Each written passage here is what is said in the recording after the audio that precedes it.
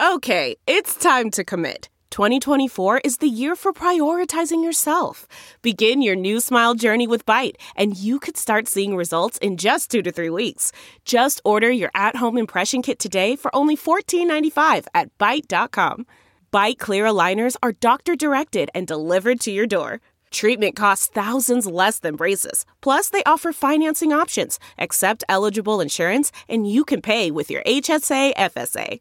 Get 80% off your impression kit when you use code WONDERY at Byte.com. That's BYTE.com. Start your confidence journey today with Byte. Hey, friends, thanks so much for listening to the podcast, and we want to make sure that you know about all the other exciting ways to get more exclusive content from The Bill Press Show. We're on Patreon. Did you know that? On Patreon. So to go to Patreon, patreon.com/BP Show to get videos that nobody else gets. All we ask is $5 a month, and you get access to daily commentary, and every week we put up a special interview just for our Patreon subscribers. Hey, it's a great way to support progressive media and get your hands on some fun, new, exclusive content. Thanks so much for supporting the show by going to patreon.com/BP Show.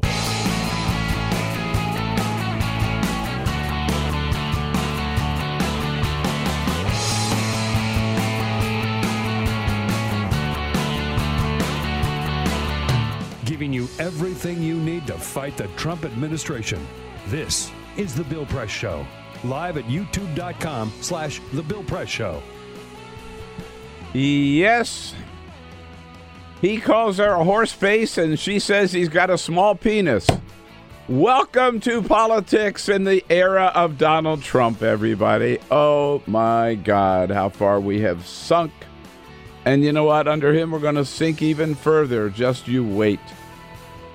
Here we go on a Wednesday, October 17. It is the Bill Press Show, live from our nation's capital, Washington, D.C., with the news of the day. And there is, as always, lots to talk about. Never a dull day in the era of Donald Trump. And did you ever think we would get to the point where one of our allies has its agents murder a journalist, not only lure him into their consulate, murder him, dismember his body, and who knows what they did with the body parts, commit such a heinous crime, and the United States, at least the President of the United States, defends them and says, hey, what's the big deal? He wasn't killed on American soil. He wasn't an American citizen. They deny it, and so it probably didn't happen. And, of course, they are innocent, he says, until proven guilty. In fact, he condemns anybody else for suggesting otherwise, that's saying, like, the rest of us consider them guilty before being proven innocent. It is getting worse and worse by the day, just proving that Donald Trump has no moral compass whatsoever. All right, we're going to jump into that and all the rest of the news of the day with all of you.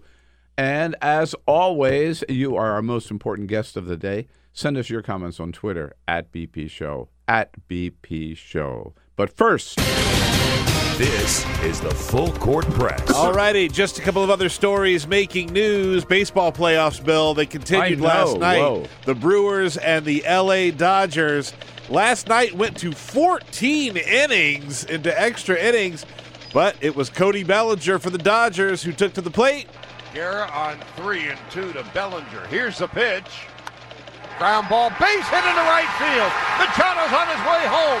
Throw to the plate, and the Dodgers will win it.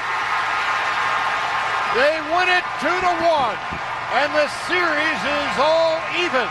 That's it. The series is now That's tied a great 2-2. series. Great. It's such a good series. Yeah, I mean, really. I will say these are the four teams that are left: the Brewers, the Dodgers, the Astros, and the Red Sox.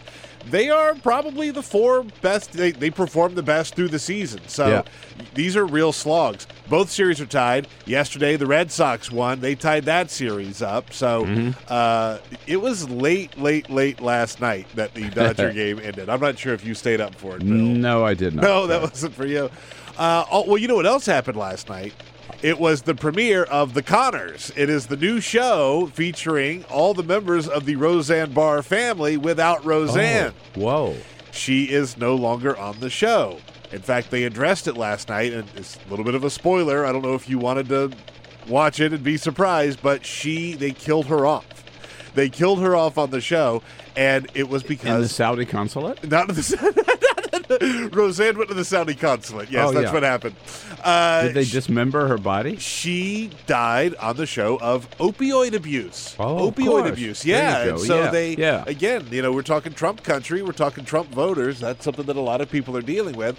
So that's how they addressed it last night on the show. I didn't watch it. I don't think it's for me, but they're going to keep trying to do this show without her. Okay. Well, good luck. I didn't watch it before. I'm not going to watch it now. Bill, you have Alexa. I know you're a big fan of Alexa. Yes. Yesterday, Facebook announced that they are getting into the home assistant game. Apple has their HomePod. Amazon has Alexa. They announced Portal. Portal. It is their version of a home assistant that you put in your house to help you do all these different kinds of things. Alexa's been screwing up lately. She got into this thing. I kept asking for this particular classical music station, and she kept saying, and here we are for the big 70 roundup or something like that. No. I could not get her not to say it. I don't know what happened.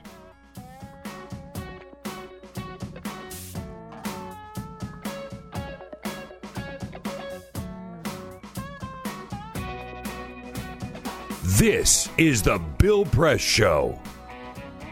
Hey, come on. What do you mean the Saudis are guilty? Donald Trump says that's the problem. We treat everybody as guilty until proven innocent. Lay off the Saudis, he says. He's defending the cold-blooded murderers.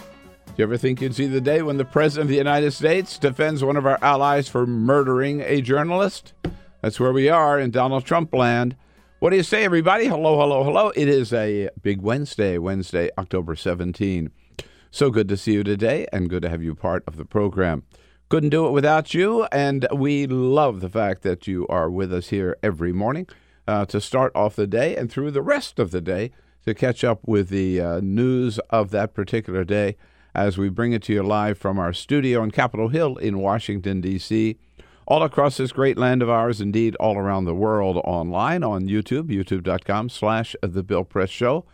Joining you, of course, on the radio, statewide in Indiana on Indiana Talks, and in Chicago and all the surrounding area of Chicago on the great WCPT, the big progressive voice of Chicago. And there you are on television land. We don't forget you either, all of our good friends watching on Free Speech TV. Welcome, welcome, welcome to the program, and don't forget, you are part of it. We have our good lineup of guests today, including Dara Lind from Vox, who covers immigration issues. Donald Trump warning Honduras yesterday that we're going to cut off any aid to your country if you let anybody from Honduras come across the border illegally into the United States.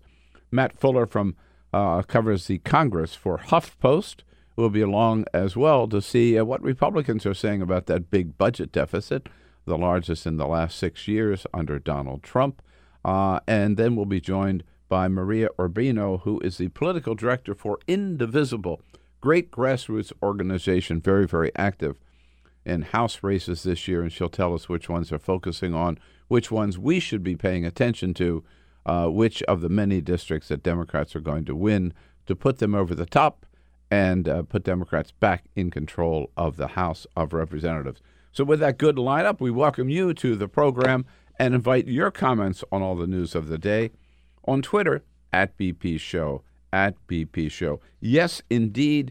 I mean, every single day there is more and more evidence to point to the fact that indeed the very worst that we feared happened at the Saudi consulate in Istanbul, where we see video, you've seen the picture of Jamal Khashoggi walking into that consulate to get this piece of paper he needed to prove he'd been divorced in Saudi Arabia. He was able then to legally marry his fiancée, who was waiting out front of the consulate for him. There's a photo of him going out. He never left that consulate alive. Pretty clear of that now, even though the Saudis at first insisted he went out a back door. He's not been seen since. And as the New York Times reported yesterday, after denial, the Saudis are now apparently prepared to say, but they are taking days to put their story together, that Jamal Khashoggi was detained in the consulate. He was interrogated by a team of Saudis who went to Turkey for that purpose, and was, they say, accidentally killed as part of that interrogation. And according to the Turks, his body then was dismembered on the spot by a forensic expert a doctor who was on part of this team, who just happened to show up with a bone saw, and we don't know what happened beyond that. And in the light of all of this, by the way, this goon squad, there are 15 people, and Turkish authorities have pictures of them arriving at the airport, turning in their passport. There's no doubt. This team of 15 people came from Saudi Arabia to Istanbul that day, went to the consulate, performed their duties, left Istanbul that day. The consul general the Saudi consul general, who was assigned to Istanbul, also left that day and was expected not to return. The Saudi ambassador to the United States left the United States that day, and they say is not expected to return. And the New York Times points out this morning that at least 4 of the 15 suspects or a 15-member goon squad that went to Turkey have very close ties to the Prince Mohammed bin Salman, MBS. One of them, in fact, is a frequent companion of the Crown Prince, who is seen with him often in photographs at different events. And to prove that, the New York Times has a series here of 5 photographs. Here's this guy. His name is Maher Abdullah. I can't pronounce it. Maher Mutreb. That's the best I can do, folks. He's shown here arriving in Istanbul on October 2nd, last day that Jamal Khashoggi was seen alive. This man, Maher Mutreb, is shown right alongside of the Prince in Boston on March 25 when he did his little visit here to the United States. He is shown right alongside of the Crown Prince in Houston on April 7. He is shown getting off the Saudi Arabia royal plane with the Crown Prince in Paris on April 9. And here he is again in Madrid, right alongside of the Crown Prince on April 11. He's the Crown Prince's buddy, travels with him all the time. He was a member of that team that went to Istanbul to, air quotes, interrogate Jamal Khashoggi. 3 others are linked by witnesses and other records to the Saudi Crown Prince. And a 5th one is the forensic doctor who holds senior positions in the Saudi Interior Ministry and medical establishment, a figure of such stature that he could be directed only by a high-ranking Saudi authority, says the New York Times. In other words, the idea that this was some kind of a rogue operation is totally ridiculous. These are high-ranking Saudis close to the Crown Prince, sent to Istanbul for one purpose only: mission accomplished. And what's stunning is, with all of this information, more and more comes out every day. What do we get from the President of the United States? Well, first of all, he said, I talked to the king, and he denied it. Oh, so therefore, we got to believe him. Yesterday, that was 2 days ago. Yesterday, he said, I talked to the Crown Prince, and he denied it. So 2 denials. Donald Trump says, hey, that's good enough for me, just like for Roy Moore. And then he gave an interview last night with the Associated Press, which blows your mind. He said to the United States Associated Press, quote unquote, here we go again. Here we go again.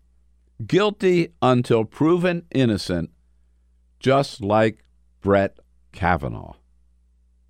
This is horrifying. Unbelievable.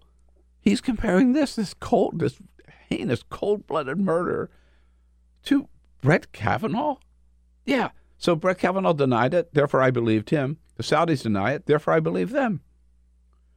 We thought Brett Kavanaugh was guilty before he was never proven innocent. And this is just like him. So he's putting them on the same level? Does this guy have any moral compass whatsoever? Obviously not. We talked about this story about this Saudi journalist for a couple of days now, right? And I've been very concerned and bothered by it. But after this stuff, I'm legitimately terrified for a lot of different reasons, right? But one of them is that the only thing that really stops these people, whoever it is, right? These people who are drunk on power, who will stop at nothing to silence their critics and things like that. The only thing that stops them is sort of other decent people who get in their way, and we don't have that anymore. And by the way, that used to be the role of the United States, right? It's gone. It's gone. And they've also adopted the methods of Donald Trump, because we're now seeing what you can get away with when you just flat out lie and don't care about any of the accountability. Yeah. It's like you said. They originally said, oh, he went out the back door. Yeah. Or, oh, we don't know where he is. Or, oh, it was accidental. And then Donald Trump with the rogue killers. And this is also very Trumpian, because, like with Brett Kavanaugh, he started out by saying, oh, Christine Blasey Ford, she seemed very credible to me. She seems like a nice lady, right? And then he moves into, oh, no, he denied it. It couldn't have happened. And then he turns around and says she was lying and it couldn't have happened, or she would have remembered everything, and he mocked her and made fun of her. You see the pattern here? He started out by saying, remember we played this clip on Monday morning? Oh, there's going to be severe punishment if they find out that they did any of this, or if they find out that the Crown Prince knew anything about it. And he went from there to, well, they deny it, therefore they deny it. We got to stick with them because they deny it. And now he goes all the way to, it's our fault because we are considering them guilty until proven innocent. Just the opposite of what it was. I mean, I got to tell you, friends, we can differ on a lot of stuff, right? And I know some of you conservatives and Trumpers tune in to get your hate fix every morning, okay? We can disagree on public policy. We can disagree on Donald Trump. But Jesus, I never thought we would get to the day when the President of the United States defend cold-blooded killers. And you know what? I believe with Donald Trump's help, Saudi Arabia is going to escape. They're going to get away with this. What's going to happen to them? We're not going to put any sanctions on them because Donald Trump doesn't want to screw the big arms deal that we have with them. He says it's worth $110 billion, which is not. But at any rate, he made it very clear. We got this arms deal. He also made it very clear. It's also very clear that Donald Trump has some ties to the Saudi Arabia that go way, way, way, way, way beyond when he was president. Jonathan Karl from ABC News pointed this out, that Donald Trump, before he started getting all the money from Russia, he was getting it. His big ATM were the Saudis. This is a relationship that goes back a long time for Donald Trump. You remember in 1991 when he was in financial trouble and he had to sell his yacht, he sold it to the Saudis. It was a Saudi prince, big part of the investment group, that bought the Plaza Hotel from him in 1995. In 2001, they reportedly bought an entire floor of the Trump World Hotel in New York. So the Saudis have a long history with Donald Trump. So they've been bailing him out. And by the way, Donald Trump admitted it back in, here he is, 2015. Saudi Arabia, and I get along great with all of them. They buy apartments from me. They spend $40 million, $50 million. Am I supposed to dislike them? I like them very much. I mean, what on earth? Money. Bottom line. Yeah. And you know, he's so candid about that. I mean, unbelievably, disarmingly candid, as he was when he said the other day, well, I can't criticize the Saudis because we got this arms deal with them, man, and everybody else is trying to get this arms deal, but we won, and now we can't screw the pooch here. You know, we gotta continue to be nice to the Saudis, no matter how many journalists that they murdered. But his comment yesterday that this is just like Brett Kavanaugh. Well, usually you don't find senators with nothing to say who are just blown away by something. But I happened to Bernie Sanders last night. He was on Chris Cuomo's show on CNN. He hears this for the first time, and poor Bernie, he is speechless. The president just referred to what's happening in Saudi Arabia with the investigation of the journalist Jamal Khashoggi and what seems to be his death or his murder as another case of guilty until proven innocent, like Kavanaugh. That's what he's saying. Jesus. It is really hard to keep up with this. Is that really what he said? I hadn't followed that. Yeah, why would I make it up? It just came out. I don't know. I just don't know, how to respond to that. Yeah. How do you respond to that? It's terrible. There is no response to it. It's insane. It's mania. Yeah. And, you've got one question. Well, there's so many questions about this. But, one I keep coming back to is, okay, everybody, the story appears to be that they sent these people from Saudi Arabia to interrogate. They knew he was coming into the embassy. He had obviously made an appointment to come in and pick up this piece of paper. So they sent this goon squad there, knowing he was coming in, to interrogate them. Why? Why? What had he done wrong? Think about that. The only thing he had done wrong was he had written a couple of articles, including a couple of op-eds in the Washington Post, critical of the Saudi government. I mean, Jesus, that means I could be dragged in to some embassy. I could be dragged into the State Department under that rule. I've certainly written a lot of articles and op-eds and columns critical of the Reagan administration, the Bush administration, the Clinton administration, the Obama administration, and the Trump administration. That's all that this guy had done. And they felt that they had to detain and interrogate him. And so that whole question, right? The other question I keep pointing is, to what extent, and I believe this to a large extent, to what extent has Donald Trump's anti-media rhetoric, his inflammatory comments about the media, emboldened and given a green light to other rogues, dictators, murderers around the planet to think, all right, it's open season on journalists. According to Donald Trump, anything goes. They are, remember what Donald Trump said? The enemy of the American people? You take that kind of rhetoric and you take it to its logical, you follow that logic, you get what happened to Jamal Khashoggi in Istanbul. And so to a large extent, I think Donald Trump has blood on his hands from his rhetoric. This troubling. We've never, never, I think, in our history have we ever faced a moral crisis like this with a president with no moral compass whatsoever. No, I think you're right. And I don't think that's an overstatement. Go through the history. You won't find this. Yeah. And this is just a pattern.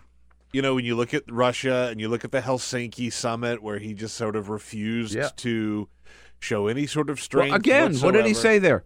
He denied it. He denied it. Therefore, what can I do? Yeah. He denied it. So that's it. Right. I think of the comment that I read yesterday that someone tweeted at us. It's about, when you have a pathological liar, pathological liars tend to believe other pathological liars. They give them the benefit of the doubt. If someone says, I deny this and I didn't do it, it's very easy to con somebody like that. Meanwhile, in other news, the president also called Stormy Daniels a horse face. Oh, right. Oh, yeah, right. Which might get a lot of attention and it did get a lot of attention, but it might get more attention if the fact that Donald Trump had also not condoned a mass murderer, not a mass murderer, but a cold-blooded murderer. And you know what happened here, because as we told you yesterday morning, a federal judge threw out the defamation lawsuit that Stormy Daniels had filed against Donald Trump. Donald Trump couldn't that was a victory for him, but he couldn't resist it. He had to rub it in. He had to come out with his tweet. And he tweeted, you've got it up, Peter? I have it right here. He first tweeted the headline from Fox News, federal judge throws out Stormy Daniels' lawsuit versus Trump. Trump is entitled to full legal fees. And then he says, great, now I can go after Horseface and her third-rate lawyer in the great state of Texas. She will confirm the letter she signed. She knows nothing about me. A total con. Yes. And, of course, Horseface here once again. By the way, notice, Donald Trump, obviously, he does criticize men, too, his critics. He never talks about their physical appearance. Lion Ted, Little Marco, all of that, right? Low energy Jeb. But with women, it's always about their physical appearance, often about their physical appearance. But, I mean, this is a line, he told, he called Ariana Huffington ugly inside and out. Omarosa, right, was a dog and a lowlife. He doesn't even hold back from his fellow Republicans. Remember when he first was running for president? Carly Fiorina. Yeah, look at that face, he said. Do you think anybody would vote for that face? Yeah. He talked about Hillary Clinton when she walked by. Boy, she didn't impress me. She didn't look good to me. Not sexy enough to me. By the way, for Stormy Daniels, yeah, he didn't think she was a horse face when he was banging her, right? Hey, Donald, what about that? Why'd you pay her $130,000, Donald? Because she had a horse face? It's just so disgusting. And Stormy Daniels fired back with her own tweet. This is the level of political discourse in the country today. She filed back. Ladies and gentlemen, may I present your president? In addition to his shortcomings, he has demonstrated his incompetence, his hatred of women, and lack of self-control on Twitter again, and perhaps a penchant for bestiality. Game over, tiny, she says. So there you go, the level of political discourse in the world of Donald Trump. There is, we always like to remind you, some other news of the day. Oh, really? It's not just about indeed. trading insults on Twitter? No, it's not just about that.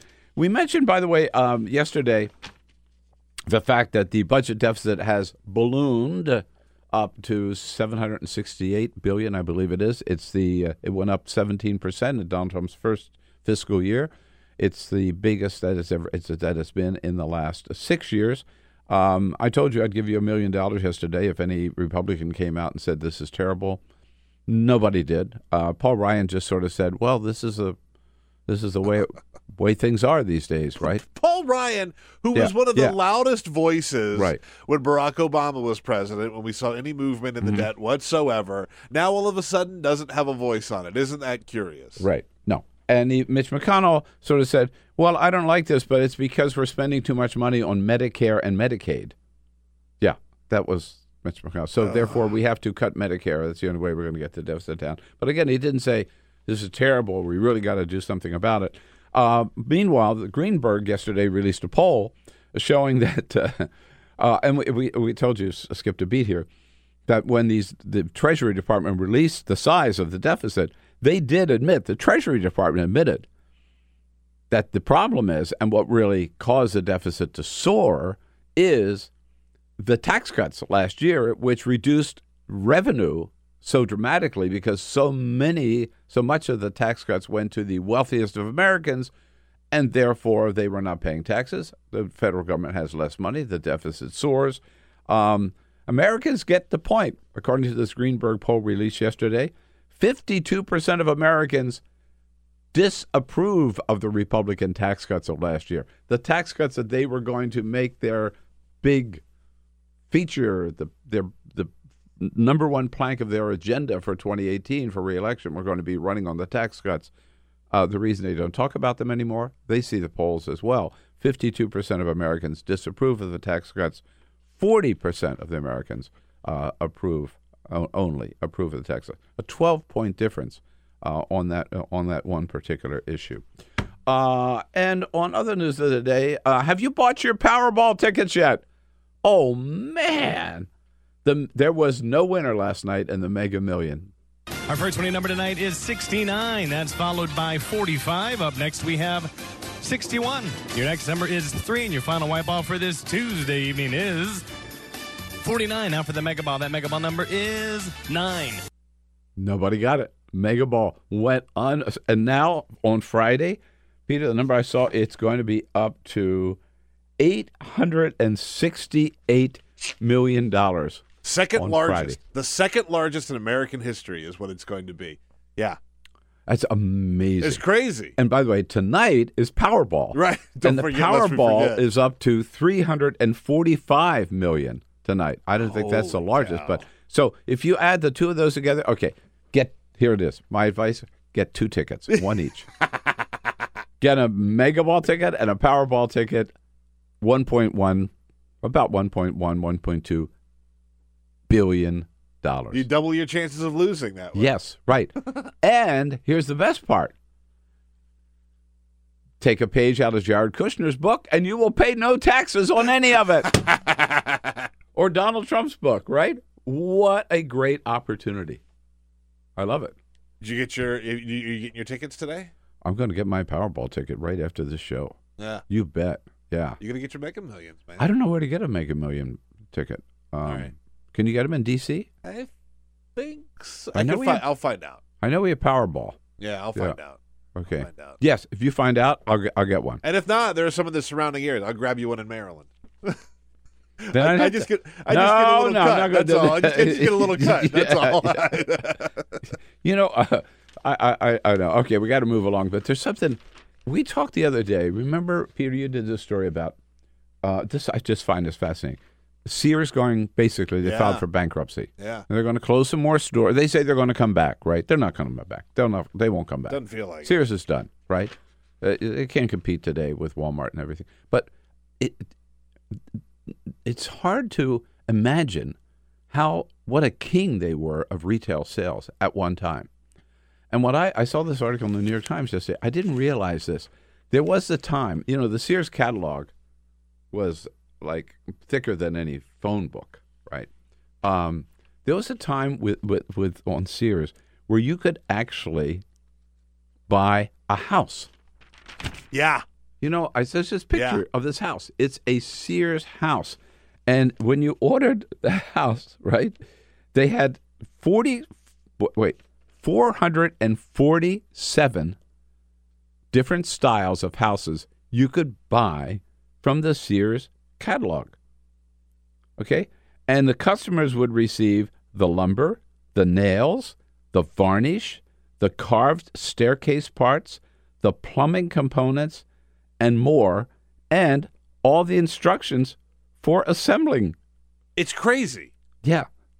I wonder if any of these are houses, not doll houses. These are real houses. I wonder if these houses are still standing anywhere. They got to be, right? No, obviously they are. Yeah, here's a picture of one in the New York Times. But to think about, it wasn't just like you could buy a lawnmower, right? Or, a new washing machine or a new, underwear or a new dress or something like that. An actual house. It was Amazon before Amazon was the thing. No, absolutely. One one design was modeled after Mount Vernon. You could have your own little mini Mount Vernon. That's amazing. There'll never be a retail giant like that. I mean, You can go to Costco and you can get almost anything at Costco, right?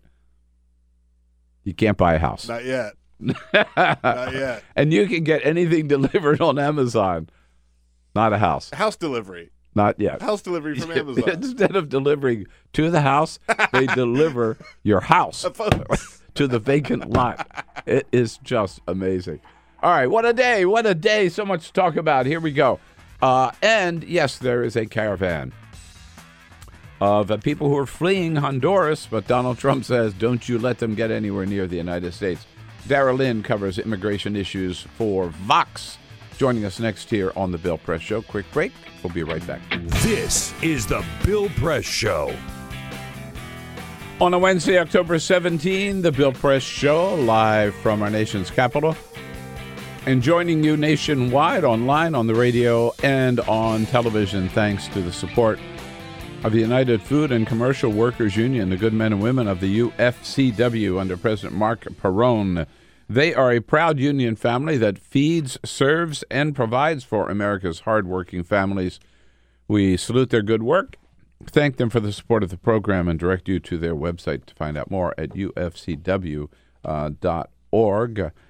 Joining us in studio, Dara Lind is the senior reporter covering immigration issues for the great Vox at Vox.com. Hi, Dara. Nice to see you. Good morning. Good to see you. Lots to talk about on the immigration front. Isn't there always? Yeah, isn't there always, right. But so far this morning, we've touched on several issues, generating a few comments here, Peter. Yes, indeed. Let's first of all start with the poll that we put up yesterday about whether or not Beto O'Rourke will beat Ted Cruz. You still have about 30 minutes left if you want to go vote, but right now it's pretty one-sided. People, 71% say yes, Beto O'Rourke will beat Ted Cruz. 29% say no. I appreciate the enthusiasm and optimism. I do too. And by the way, I'm not ready to. Too many people are saying, "Well, Ted Cruz is ahead in Texas, therefore it's all over." No, I don't think it's over. There are 3 weeks to go. Yeah. You know? But I will say, no matter what happens, it's going to be damn close. It is. No matter what happens. And by the way, as Alex Seitzwald from NBC News told us yesterday, it's Texas. So it's a big uphill battle. Right. I mean, I think the question for me isn't does Beto beat Ted, but does Beto beat Democrats' statewide performance in previous cycles? Sure. And if so, by how much? Like, the question isn't necessarily, like, we know that the demographics are going a certain direction. The question is whether Democrats are finally turning that into an electoral machine. Yeah. Yes, right. Innocent until proven guilty. That is one of the things that Donald Trump said about the Saudi Arabians. We got a couple of comments. No. That. He said we're treating him guilty until proven innocent. Right. Yeah. Yes, of course. Yeah. A couple of comments on that. Tracy says, don't forget the Central Park Five were Trump and his op-ed. Thank you. And his view that they were guilty you. before Yes. proven innocent. And even when they were found innocent, he refused still to apologize. said they were guilty. Yeah, exactly. Some other comments. KG says, Bill, please don't go to the Turkish embassy in D.C. Just please don't. We need you. Loretta says the comparison. I have no. What's this? It was the Saudi consulate in Turkey. Yes. Right.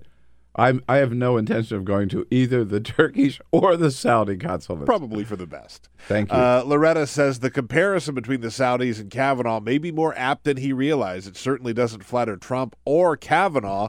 On that same note, Luna says apparently Trump considers Kavanaugh to be no better than a murderous Saudi prince. If you have a comment on any topic at any time, you can find us on Twitter at BP Show. I just can't wait to, at some point, to hear Republicans in Congress how they're going to defend these comments of Donald Trump. Oh, this is it's going to happen. It's going to happen, the interview. I mean, it's going to, there's a certain level of indefensibility where the solution is to just pretend that they're not responsible for paying attention to the news. So I'm pretty sure that's where we're going to be. I don't know. Maybe Lindsey Graham will come up with a way to do it. But. We don't have all the facts. I mean, or the president knows more than we know, and he says it didn't happen, therefore we have to believe our president. Who knows? But they're going to have to twist themselves inside out like a pretzel to defend this. So, Dara Lind, what is going on with this caravan of people from Honduras? The president is so worked up about. He was tweeting about it yesterday 2 or 3 times, threatening Honduras. He's now also threatening Guatemala and El Salvador. We now have threats to all 3 Northern Triangle countries that he's going to cut off all aid if they don't stop people from leaving. What triggered these tweets? First right. of all? So you may recall that in April there was a large caravan of people coming up from those 3 countries, the Northern Triangle, up through Mexico, that kind of attracted media attention and from there attracted Trump's attention. This is a kind of similar phenomenon. There's this group of initially only about 150, but as it went through Honduras, hundreds of people began joining. Going up to the U.S., because the journey through Mexico is so dangerous, the opportunity to kind of travel in large numbers means less opportunity to get, to be the victim of crime, less opportunity to just kind of get detained or disappeared by Mexican authorities. So a lot of Hondurans joined for various reasons, came through. The government of Guatemala on Monday said that they weren't going to let them cross into Guatemala. And then after a several-hour standoff, relented, and they came through. The government of Mexico has already said that... So they went from Honduras to Guatemala. Yeah, through Guatemala, and then kind of going north from there through... The plan is to go through Mexico and then travel to several weeks to the U.S. walking or on transit as necessary, already walking to the point where people's feet are blistered.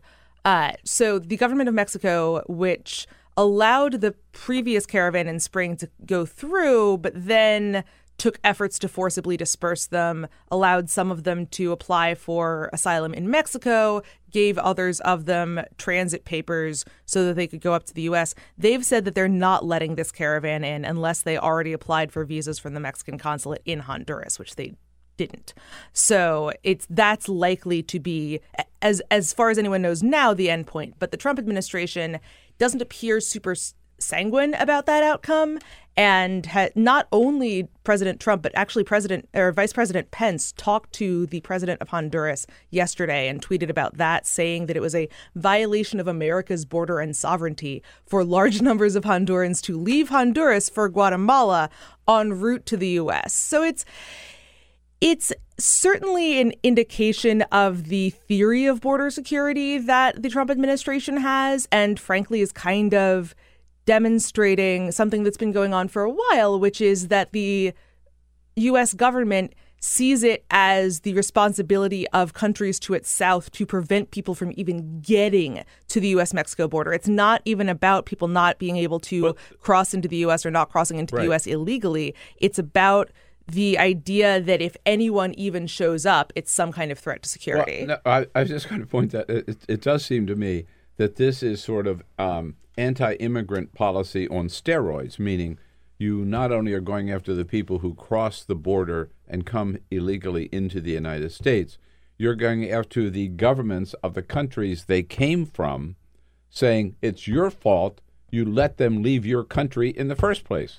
Right. Now, by the way, so what foundation in international law allows Donald Trump to do that? There isn't idea any, that right? This right? is Donald Trump's theory of immigration, which we've seen, way back going to his first campaign speech, where he talked about Mexico sending their best people, not sending their best people. Back to his critiques of the diversity visa program, where he talks about countries picking bad people to send to the United States. To the travel ban, which is based in a conflation of what a country's government is doing and what its people are doing. Donald Trump sees migration as something that governments either send people or they refuse to send people, and he'd prefer they not send people at all. So it's, it has no bearing in reality whatsoever. And this is actually where it gets a little bit tricky, is the Trump administration, in people who are not Donald Trump, who understand that you can't just prevent people from leaving, that if the U.S., which is extremely well funded and has all this technology, can't stop everyone from entering, that surely, Honduras can't stop everyone from leaving. They understand that it's that trying to stop people from leaving is a strategic concern when it comes to Central American migration. The Commissioner of Customs and Border Protection took a trip to Guatemala actually recently, because there's been a big surge in Guatemalan immigration over the summer, trying to figure out what was driving people to leave. And there's a great piece in the Wall Street Journal about this by Alicia Caldwell, who was with him on that trip. He kind of went in thinking, oh, it's just poverty. We just need to fix poverty and then it'll be done. And he left going, gee, this is a complicated situation. There are lots of problems here. But very frustrated with the Guatemalan government for not doing more to encourage people to stay, because the incentive for a country is, well, if you want people to make money and it's easier for them to make money abroad and send that money back, that's better for your economy. If you don't want them to leave, it might not be about economic concerns. It might be about human rights concerns. And in that case, that's maybe not a government you should be encouraging. So there's a lot of the question of how to kind of address these quote unquote root causes is pretty complicated, not just on the diplomatic level, but also on the kind of policy and human rights level, which is also kind of why there have been these concerns about, well, if you empower the Mexican government to do anything it wants to with Central American refugees, some estimates have like 950,000 refugees have been detained and deported by Mexican authorities, many of whom could have been eligible for asylum. There were some reports a few years ago that Central American refugees were being tortured before being returned.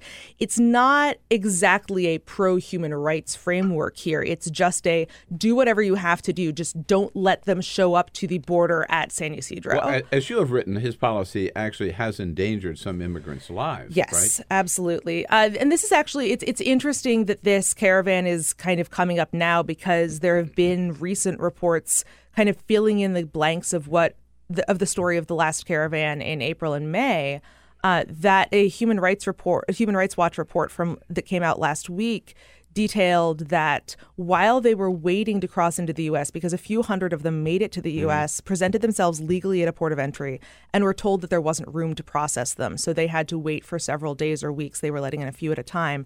And during that time, 2 of them who were transgender women were picked up by police. One of them said she was beaten and had bruises on her neck by the police. They'd been held in jail overnight. A shelter where some other asylum seekers were waiting was robbed by armed men, and then the door was set on fire in what appears to be an attempted arson for what appear to be, homophobic and anti-migrant hate crimes.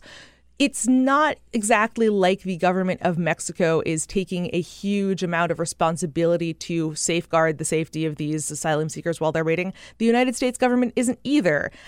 One Mexican official told Human Rights Watch that they'd been told to take the plaza where a bunch of asylum seekers were waiting and forcibly clear it out and check everyone's papers. And if their travel visas from Mexico were expired, they should deport them, which, given that the reason that their travel visas might be running out would be because they were waiting in Mexico longer than they thought they were going to, it raises a lot of really big questions. I mean, human rights advocates and lawyers at the border have been alleging for a while that the Mexican government is, instead of getting an orderly process at ports of entry for people, again, to enter legally, that's a way to present yourself for asylum without breaking any U.S. laws, that they've been taking that opportunity to check a bunch of people's papers while they're waiting in line in the U.S. and get them out of line. So there really are a lot of questions here, but because it's not being presented as a mass of people trying to get into the U.S., it doesn't grab the attention of media here in the way that a large group of people coming in does. Like the caravan doesn't get Donald Trump's attention perhaps as well either. Just a final point on that. I mean, if again, to the question which I find stunning of holding the president of Honduras responsible personally for anybody who leaves this country. As a citizen of this country, I've got a right to leave this country anytime I want, don't I? Yeah, and of course, this isn't even getting into the fact that the government of Honduras has been engaging in repressive response to anti-government protests after last fall's contested election. It's not exactly like there are not concerns about the quality of democracy in these countries to begin with. One of the concerns in Guatemala also is a lot of people are leaving because they're worried about the state of human rights because the government of Guatemala is trying to expel a United Nations run anti-corruption body. There are definitely concerns that you could imagine another administration seeing as reasons not to partner with these governments, but that's not the reason that Trump is mad at them. Yeah, got it. Meanwhile, what is happening? We don't hear much anymore about the policy of family separation. Well, except for on Friday when we heard rumors about it. Yeah, exactly. But so one might come to the conclusion that it must not be happening anymore because we don't hear about it. Right. Which is not the case, correct? No. It's important to be super clear here, right? There is no longer a policy of if you come to the U.S. as a family between ports of entry, you will be separated. That kind of default separation policy, which was in effect for several months earlier this year, no longer is, and most of those families have been reunited. That said, we have gotten indications that the numbers that have been provided in, kind of those proceedings aren't the full scale of family separation, because they don't count families that the government says were separated because of concerns of quote unquote fraud. And this same Human Rights Watch report also got comments from the government that indicate that fraud includes cases where it's a grandparent and grandchild instead of a parent and child, which is not that infrequent. And it includes cases where the government says there isn't enough evidence to prove a relationship, even though birth certificates and passports were actually given to U.S. authorities as part of the asylum case when parents presented. So we have no idea how many families cases are we this talking is. about today where there are kids separated from their parents? Well, because they're not even keeping fraud numbers, we have no idea, right? That's the scary thing in all of that. Yeah, it's right. There's just not a way to know. I mean, I have heard anecdotally of a bunch of cases, in particular of grandparents and grandkids, and that is the position of the U.S. government is if you're not the legal guardian, you will be considered a fraudulent family and separated. And so not only is that not being recorded, but there's no apparent recourse. But didn't we see this tent that did they move all these kids to this big tent city in Texas? Yes. So there is we're talking about still hundreds of kids, are we not? So the tent city is a somewhat related but mostly not concern. A lot of kids, remember, a lot of kids who are in government custody are kids who came across the border without parents. That's especially true of teenagers, which are the kids in the tent city in Tornillo. The number of kids in government custody has skyrocketed during and even after the widespread family separation policy. And that's not due to family separation primarily. It's primarily due to the fact that there have been changes in how relatives and sponsors are vetted, who, the kids could be turned over.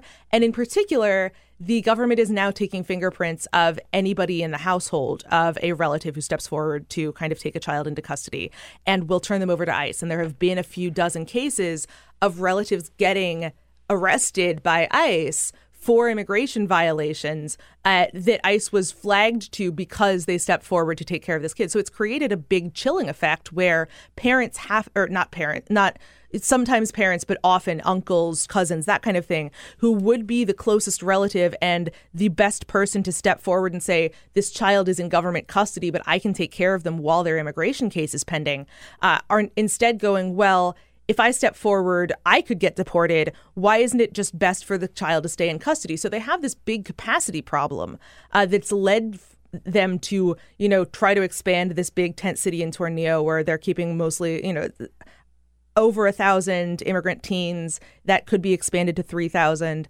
But it's also this, much longer term problem of if the current setup is we're going to expect a relative in the U.S. to step forward, but if you're a relative in the U.S., you might be arrested and deported. That's not going to solve. Right. It's not going to end at any point. Yeah. And if anybody in that household, if they fingerprint everyone in that household, and if anybody in that household may not have legal papers, then the whole thing falls apart. So right, and of course, bear in mind that they may be restarting widespread family separation. There was a report on Friday from the Washington Post that, in response to what has been a continued or a big spike, actually, the number of families coming into the U.S. is actually much higher than it was when family separation was in effect.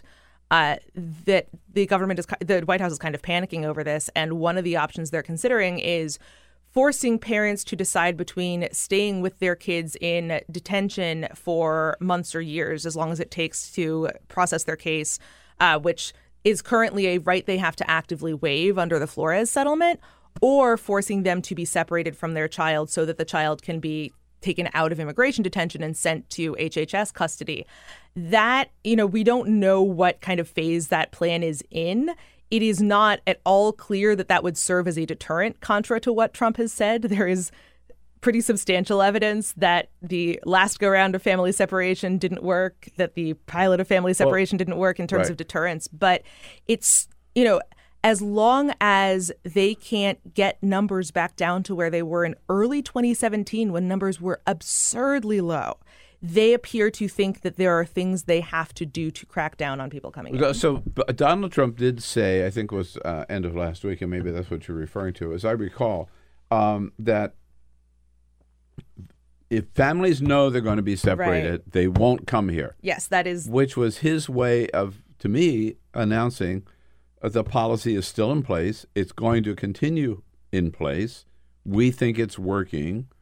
And nothing's going to change, right? Right. I mean, the line taken by others in his White House and what evidence is the there? reason that people are coming in now is because we stopped it, right? Like they appear to believe that, but actually, if you look at records from while family separation was in widespread effect in May of this year, you'll see DHS officials going, okay, it's going to be 2 to 3 weeks, and then we're going to start seeing drops in the numbers, and then 2 to 3 weeks pass, and they're like, maybe it's going to take 30 days. And then and the numbers still remain remarkably consistent throughout the duration of that. There have been, any actual analysis that you look at, especially things that control for existing seasonal patterns in when people want to come through Mexico or not, indicate that it's not really about what's going to happen to you once you cross the border. If there's a chance that you or your child is going to be allowed to stay in the United States for a sustained period of time,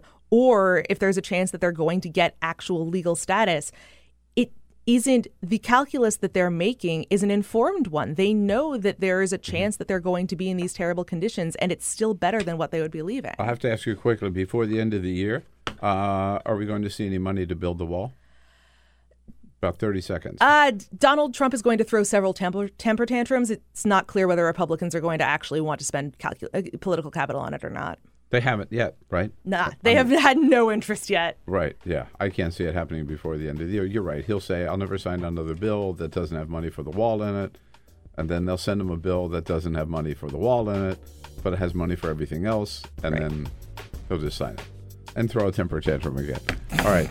Hey, Darius, really good of you to come in. Thanks so much. Thank you. You can follow Darius' work, great work on the immigration issues, and all of our other good friends at Vox at VoxVox.com. Matt Fuller joins us from HuffPost as a friend of Bill, coming up next. This is the Bill Press Show. Hey, friends, don't be a stranger. Keep up to date with all of the Bill Press Show happenings around the clock on social media. Here's how. You can follow us on Twitter at BP Show, or on Facebook at www.facebook.com/Bill Press Show, and on YouTube, youtube.com/The Bill Press Show. And remember, if you haven't already done so, make sure to subscribe to this podcast on iTunes. And while you're there, please rate and review the show. That means a lot to us. And thanks so much for your support.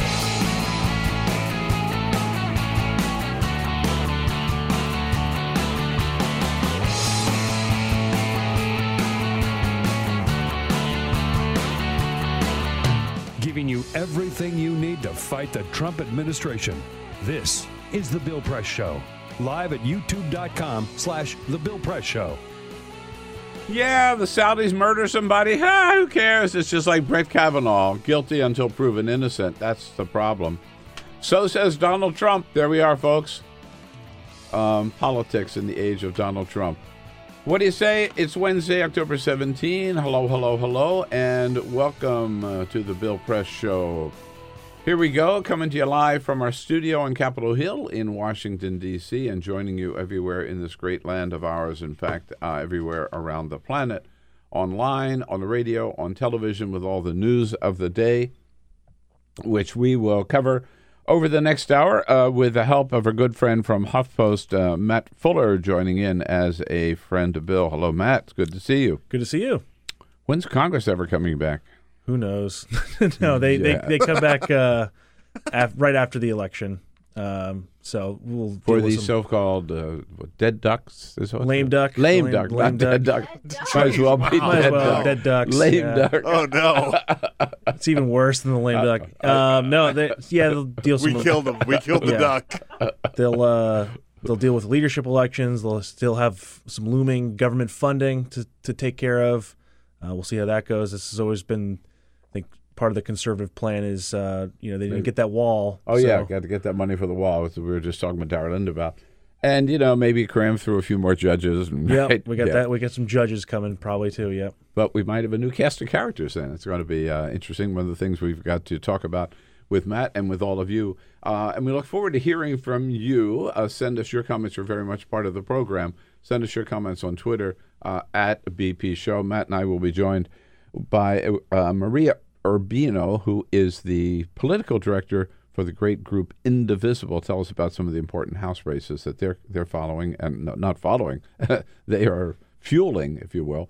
And we'll get into that a little bit later. But first, this is the Full Court Press. All righty, just a couple of other stories making news. It was midnight last night. There were hundreds of people in line in Canada for recreational marijuana. I was going to say the Canadian Ballet. Yeah, not the Canadian Ballet, Bill. Recreational marijuana is now legal in Canada. They are the second country after Uruguay to legalize possession and use of recreational cannabis. Again, some of these dispensaries opened up specifically on the eastern coast in Newfoundland. They had the dispensary open up at midnight last night. I like the new flag that they took away the maple leaf and they put the that would be a great idea. You know cannabis. Free idea. They should make T-shirts like that, right? Yeah. But literally hundreds of people got in line at some of these dispensaries because they wanted to buy legal weed in Canada as soon as it was available. So if you're in Canada today, you can go buy your recreational pot. How about that? That's about the only way I could tolerate Canada, survive Canada. Oh, no. If I lived there, I'd have to be high. Bill, I've got some sad news. We don't normally do obituaries in this, but a friend of the show has passed away. Uh-oh. Dennis Hoff, the owner of the Bunny Ranch, is no longer with us. He passed away. He just celebrated his 72nd birthday. Wait, I was invited to his birthday party. We got invitations to his birthday party. In fact, Tucker Carlson and I interviewed him once on the Spin Room, I think at CNN, and I got that invitation. I sent it to Tucker, and I said, let's go. Yeah. And Tucker said, damn it, I'm going to be on my book tour. I can't go. Well, he is no longer with us. He was also running for office, by the way, in Nevada. 72 years old. Friends say that at his birthday party, he went back to his room with a prostitute, and he died in his sleep. So, I mean... He didn't die in his sleep. Well, the next morning... Is that what you call it? The next morning when they went in to go and wake him up, they found him dead. So Dennis Hoff is no longer with us. He's been on the show several times. We've had him on the show. Yeah, we've had him on the show. Yeah. Yeah. Oh. God, he went the way of Nelson Rockefeller. Yeah, right? Maybe. Yeah. Wow. What a way to go. That's sad. Yeah, it's a bummer. Call Tucker today. Memorial service.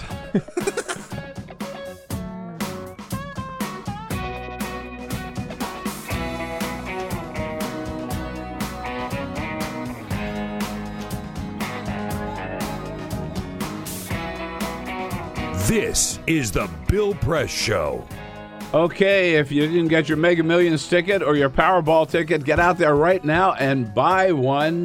There's over $1 billion on the line between tonight and Friday night. I can't wait till we finish this show so I can go out and get my tickets. Hello, everybody. On a Wednesday, October 17, and the best part is, if you follow the advice of Jared Kushner and follow his strategy, you won't have to pay any taxes on any of it. The more money you make, the less taxes you pay, says Donald Trump and Donald Trump and Jared Kushner. As we were saying, this is the Bill Press Show, believe it or not, on Wednesday, October 17. Great to see you today. Thank you for joining us online on YouTube, youtube.com/The Bill Press Show, on the radio out on WCPT in Chicago, and on television on Free Speech TV. Joining us here as a friend of Bill this hour, Matt Fuller from HuffPost, covers Congress and all other good stuff for HuffPost. So, Matt, what are the Republicans going to do about this huge budget deficit? They hate deficits. They hate them so much.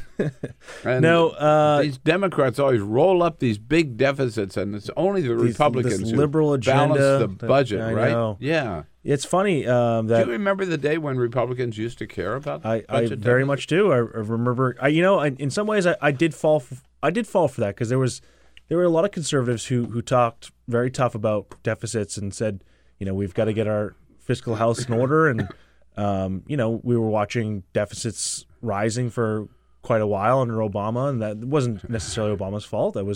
We've had, wars for more than a decade, and we inherited a pretty bad economy from George W. Bush. But and they did sort of get those deficits a little bit in order. They've reduced them from over $1 trillion, cut it more than in half, under $500 billion for a while. And then, Paul Ryan took over, actually, because this trend actually didn't just start with Donald Trump. Yeah. Paul Ryan, you might remember, who, made his whole thing, the cutting the budget. And, Total. He was Mr. Fiscal Conservative. Mr. Fiscal Conservative. Suddenly he becomes Speaker, and we just see that sort of drop by the wayside, that rising deficit. Paul Ryan, of all people. Paul Ryan, right. I mean, a lot of this is military spending. Republicans, again, just in the order of preferences, they all say, okay, well, let's take care of the military first. Meanwhile, the Pentagon's never been audited. We've never had a Pentagon audit in our lives. They continue to fail. It's actually they're in violation of the law at this point for not having an audit. But Republicans instinctively know that the Defense Department needs more money. We need more money for this. And it's we had those. You might remember the budget caps, right? We and you can be forgiven for not, because we don't live by those rules really. But yeah, Republicans just spend over that amount of money, and Democrats, as a sort of ransom for that, they do extract some concessions on the domestic side, because they're also saying, well, wait a minute, if you're not going to live by the the Budget Control Act on the defense side that you guys set in 2011, we're not going to live by that for domestic. So everyone's sort of spending willy-nilly, and meanwhile, you have this tax bill which has cut revenue. It's very clear. It's going to cut revenue. It's not just this year. It's going to be forever at this point, at least for the 10 years that we have for the individual side. And if the Bush tax cuts taught us anything, that we will, once again, we're not going to raise tax. Politicians don't like to raise taxes. So I would assume that those are here to stay. Well, the other myth here, one myth is that Republicans are fiscal conservatives.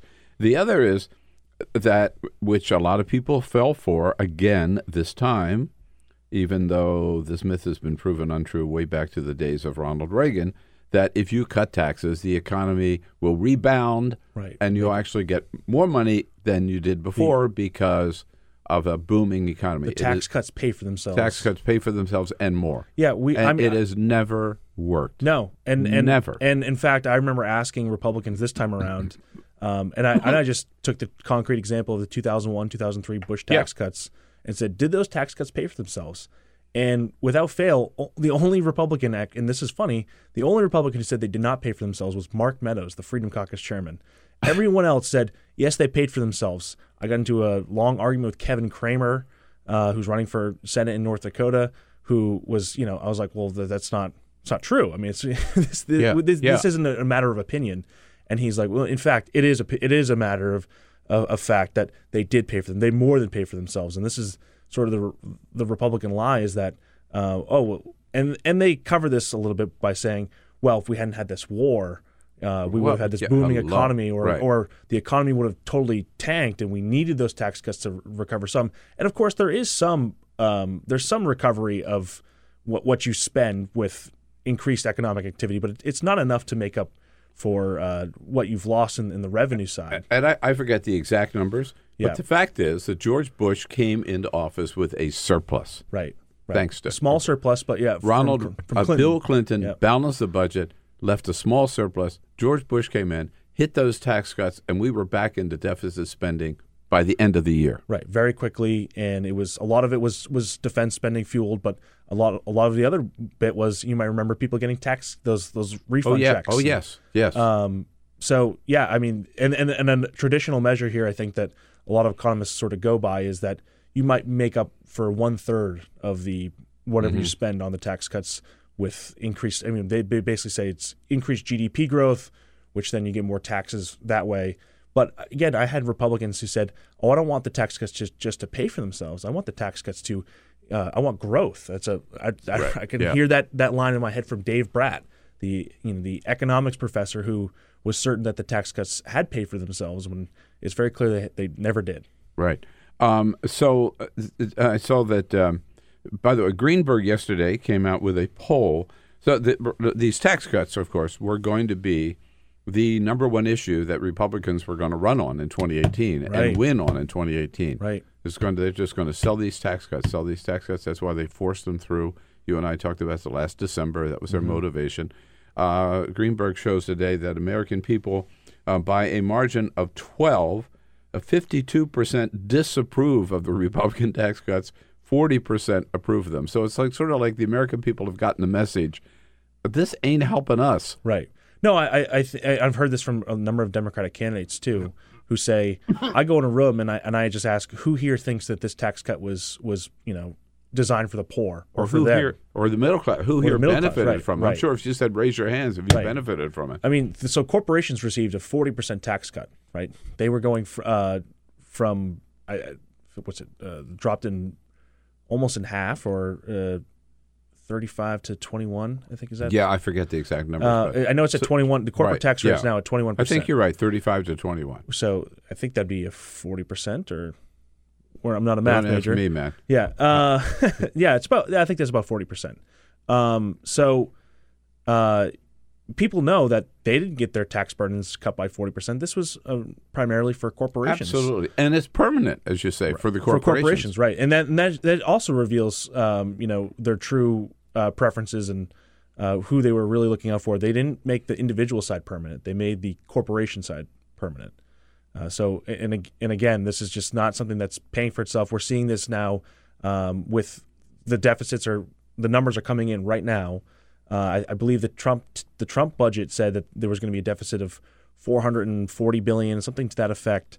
And we got the numbers yesterday. I think it's $779 billion for the deficit, and we're coming up to over $1 trillion. And we looked at the projections, and they're right on the money with the spending side. I think they said the spending would be around $4.1 trillion, but it's the revenue side that's not coming in. And again, by no measure are these tax cuts paying for themselves. They're not bringing in the revenue that Republicans promised they would. So you mentioned David Bratt as one economics professor who didn't understand or wasn't willing to admit the truth about the tax cuts. He's the guy who knocked off Eric Cantor. Cantor got a little fame for that, and now he himself has a pretty tough race, right? Abigail Spanberger, this former CIA operative. This is Virginia's 7th district, right around the Richmond suburbs. It's certainly a race that Democrats are looking to pick up. I have a podcast here myself, just a short 4-episode thing. We're going to profile this particular race, and we're looking at it from the perspective of the Democratic Year of the Woman. Certainly seems like Abigail Spanberger is an attractive candidate for a lot of women. Look at who the real resistance is, and it seems like it's moms who are watching MSNBC, and that's exactly someone who Spanberger might appeal to, as well as people who say, "Hey, I like a lot of her national security background." I watched the debate. I think it was not last night, but the night before, and she just demonstrated that Bratt was sort of misrepresenting her record, and certainly didn't combat a lot of the the lines from Bratt that she basically just led everyone to believe that she'd be more of a moderate, I think, than this liberal that he's presented her as, someone who's going to champion Medicare for all. She's not. Well, it seems from what I didn't watch the debate, but reading your accounts and hearing from others, that he had his basic number one issue was Nancy Pelosi. Yeah, I mean it's funny that it's not really the tax cut bill, and I would say that Dave Bratt is happy to run on the tax cuts, and he's happy to give that line and talk about deficits and GDP growth, and there's sort of a comfort zone for him. But 21 times he mentioned the name Nancy Pelosi, and every time he did it in an hour debate, in an hour and a half debate, and it just. If you look at 21 times, that's a very forced number. You have to really be trying to tie your opponent to Nancy Pelosi. And every time he did it, eventually, there was just groans in the audience, just sort of laughs. And we hear a lot about how Republicans are running against Nancy Pelosi. and how she's such a toxic person. And I think there's some element of that, certainly some element in a lot of districts, but I think there's also might be a fatigue with voters, just, Republicans constantly harping on Nancy Pelosi. And it's like, Donald Trump is president. Nancy Pelosi is the minority leader of the House, right? What Democrats power does she have? Exactly. It's almost comical that, we don't talk about Trump, and yet we talk about Nancy Pelosi so much. And I think voters might be seeing through this a little bit, that, you can only use this boogie woman for so long before people start going, you know what, this is just a ruse, really. Has what's her name? Abigail Spanberger. Abigail Spanberger. Has she said she would support Nancy Pelosi for Speaker? She hasn't said she supports. I don't believe she's on the list of people who said she would not support. She sort of there's a very easy line for Democrats, which is something to the effect of, I don't know who's running, and I'm not focused on that election. Let's win this election first and go from there. We have heard that line here in the studio from several Democratic members of Congress. And I would say that that's a little bit of a mealy-mouthed answer. It is.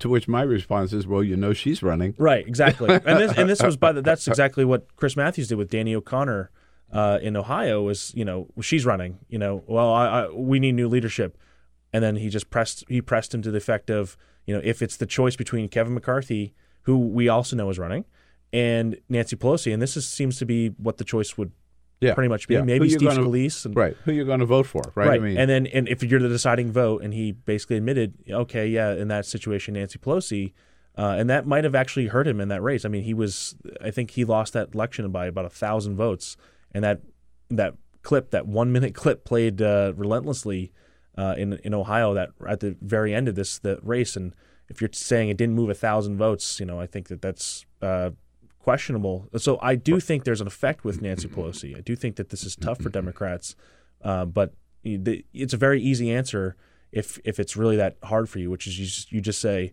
I'm not supporting her, and you actually mean it. And for the Democrats who have done that line, I'm thinking Connor Lamb in Pennsylvania. He had a debate last night with Keith Rothfuss, who's also a member of Congress. Lamb is moving his district because of the Pennsylvania redistricting. He's basically saying, well, I don't support Nancy Pelosi. This came up in his special election. He was the only Democrat to win during the special elections under Donald Trump, I guess we could say. And it's just not an issue in his race as much because he's very clearly, and everyone knows, he's not going to support Nancy Pelosi. In fact, Keith Rothfuss had the opportunity in this debate numerous times to bring up Pelosi, and instead he pivoted to Maxine Waters, right? So they're going to go with some boogie woman, but it might not be as effective as Pelosi. And I know that Lamb has said, for a lot of his voters, people do ask him the question, and they want to hear the answer first, and then from there they'll hear the rest of what he has to say. Right. We'll be talking some more House races in the next half hour with Maria Urbino from Indivisible. But I wanted to talk to you about one Senate race that's getting certainly a lot of attention. Last night, the second big debate between Ted Cruz and Beto O'Rourke. Cruz goes after Beto, of course, because he's a Democrat and he might have voted for some sound energy policies, maybe energy conservation or some tougher crackdown on the oil companies. For Ted Cruz, of course, that's the mortal sin in Texas. Here's Senator Cruz. Let me say, if you work in energy, if you work in oil and gas, Congressman O'Rourke's record on this is extreme. He didn't just vote for a $10 a barrel tax on oil. He's also voted for aggressive regulations of fracking, aggressive regulations of exporting liquefied natural gas. Oh, man. Aggressive Ted regulations. Cruz has this great way of saying things that are supposed to be negative towards Beto O'Rourke, but actually make him sound pretty great. Sounds pretty good to me. He sounds cool as hell. I didn't know his record was that good. But it was interesting the way Beto came back, taking a pretty tough line here. Sounds a little almost Trumpian. Senator Cruz is not going to be honest with you. He's going to make up positions and votes that I've never held or have ever taken. He's dishonest. It's why the president called him Lying Ted, and it's why the nickname stuck, because it's true. No one Lion Ted. No one has mastered the smarmy laugh while being attacked better than Ted Cruz. Like while he's just pummeling him, he just has this terrible grin on his face and is laughing. Smithers. It's exactly. It does have a Mr. Burns quality to it in some ways. Interesting race though, and as moment as everybody's pointing out, Cruz is, I don't know, 5, 6, whatever. Points ahead. I've seen as many as 9. Yeah. But O'Rourke is a phenomenal candidate and has raised more money than any candidate in history. Right. Yeah. No. I mean, he's a phenomenal candidate in a very tough state to win. I think the polling really shows Cruz hovering right around 50, 52, and Beto is sort of stuck at this 45 number. And it does depend on who turns out for that election. Certainly, Beto is trying to get as many Hispanic votes as he can, and that's really might be the key in Texas. Is turning out that vote. We're not sure where that's going to stand, but he's certainly proven that he can excite the Democratic base, that he can raise money. He can raise money like no one else, and part of that obviously is that his counterpart is Ted Cruz, and I think people look at that race and go, "Oh my God, they're." Licking their chops that this would be such a swing in the Senate between Beto O'Rourke and Ted Cruz. But, yeah, I think this is a very tough race for him to win. Still a chance, though, and I don't discount that at all. And a phenomenal candidate in his little van there. He has driven himself to every one of Texas. I think it's 295 counties or something. He points out that Ted Cruz has visited every county, but not in Texas. Every county, here he is.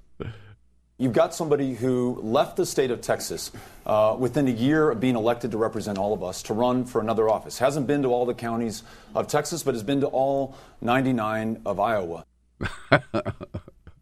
Good point. Yeah, it's a pretty stark contrast, I guess. Yeah. Right. And he did. Remember, he did run. And because one of the things that Ted Cruz says that Beto O'Rourke is just using this as a stepping stone to running for president.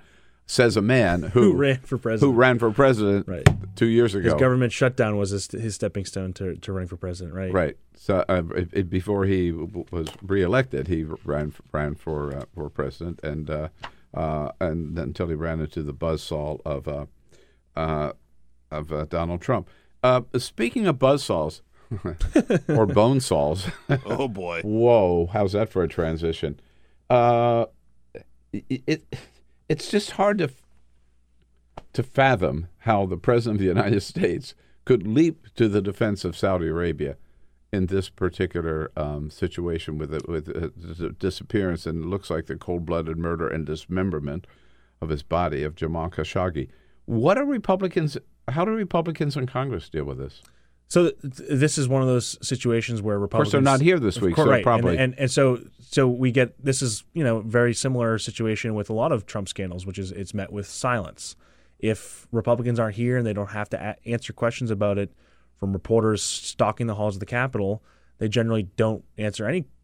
They're not. Most of them aren't issuing a statement on this. They don't volunteer a statement. They don't volunteer. And probably a statement. They're hard to reach, right? If you call their district office or whatever. And this isn't maybe an issue that voters are really asking about. I think voters still care about issues like healthcare and the economy, taxes maybe, but certainly it's an issue that the National Press Corps would be asking about. And because they're not here, there's really no accountability for them. I mean, I think some local press might be asking questions about it, but again, you can sort of get out of this with mealy-mouthed statements that, I think you just don't disapprove of what the president said. You just sort of say where you stand, and I think that's really the playbook for Republicans all along. It's just been, try to avoid directly chastising the president. You can again just state where you stand, and they'll be happily tell you that. Well, I'm not going to break with the president. I'll tell you where I stand, and that's sort of the only one that acceptable. I've heard say anything critical is Marco Rubio. Mm-hmm. I might have missed some of the others, but Marco Rubio saying there should not be business as usual. Steve Mnuchin should not be going to this economic summit, that Davos in the desert, as they call it. Right. Jeff Flake also said the same thing. Did he? Yeah. I think there's some senators who certainly have even issues. That is pretty mild. It's very mild, right? You're not saying that, hey, let's investigate Donald Trump's finances with Saudi Arabia. He's claimed that he's made hundreds of millions of dollars from Saudi Arabia. He's still taking money. Right, we have this little open checkbook here that it's called the Trump Hotel that Saudi Arabians can come in and book rooms or whatever. And where they've staged several events. Times. Right, the embassy has sponsored several events there. Oh yeah, no, this is their place to go in Washington. Right, now. right. And he also has other business dealings with Saudi Arabia. So there's no real investigation about that. There's no one who's to this at all. It's just business as usual with, again, Republicans saying, well, the very mildly, I support an investigation. Or two clips on that point. First of all, Jonathan Karl from ABC News last night is pointing out that this connection between Donald Trump and the Saudis long precedes his time in the White House. This is a relationship that goes back a long time for Donald Trump. You remember in 1991 when he was in financial trouble and he had to sell his yacht, he sold it to the Saudis. It was a Saudi prince, big part of the investment group, that bought the Plaza Hotel from him in 1995. In 2001, they reportedly bought an entire floor of the Trump World Hotel in New York. So the Saudis have a long history with Donald Trump. Yeah, I mean, and then Donald Trump in 2015 acknowledges that his ATM was Saudi Arabia. Saudi Arabia, and I get along great with all of them. They buy apartments from me. They spend $40 million, $50 million. Am I supposed to dislike them? I like them very much.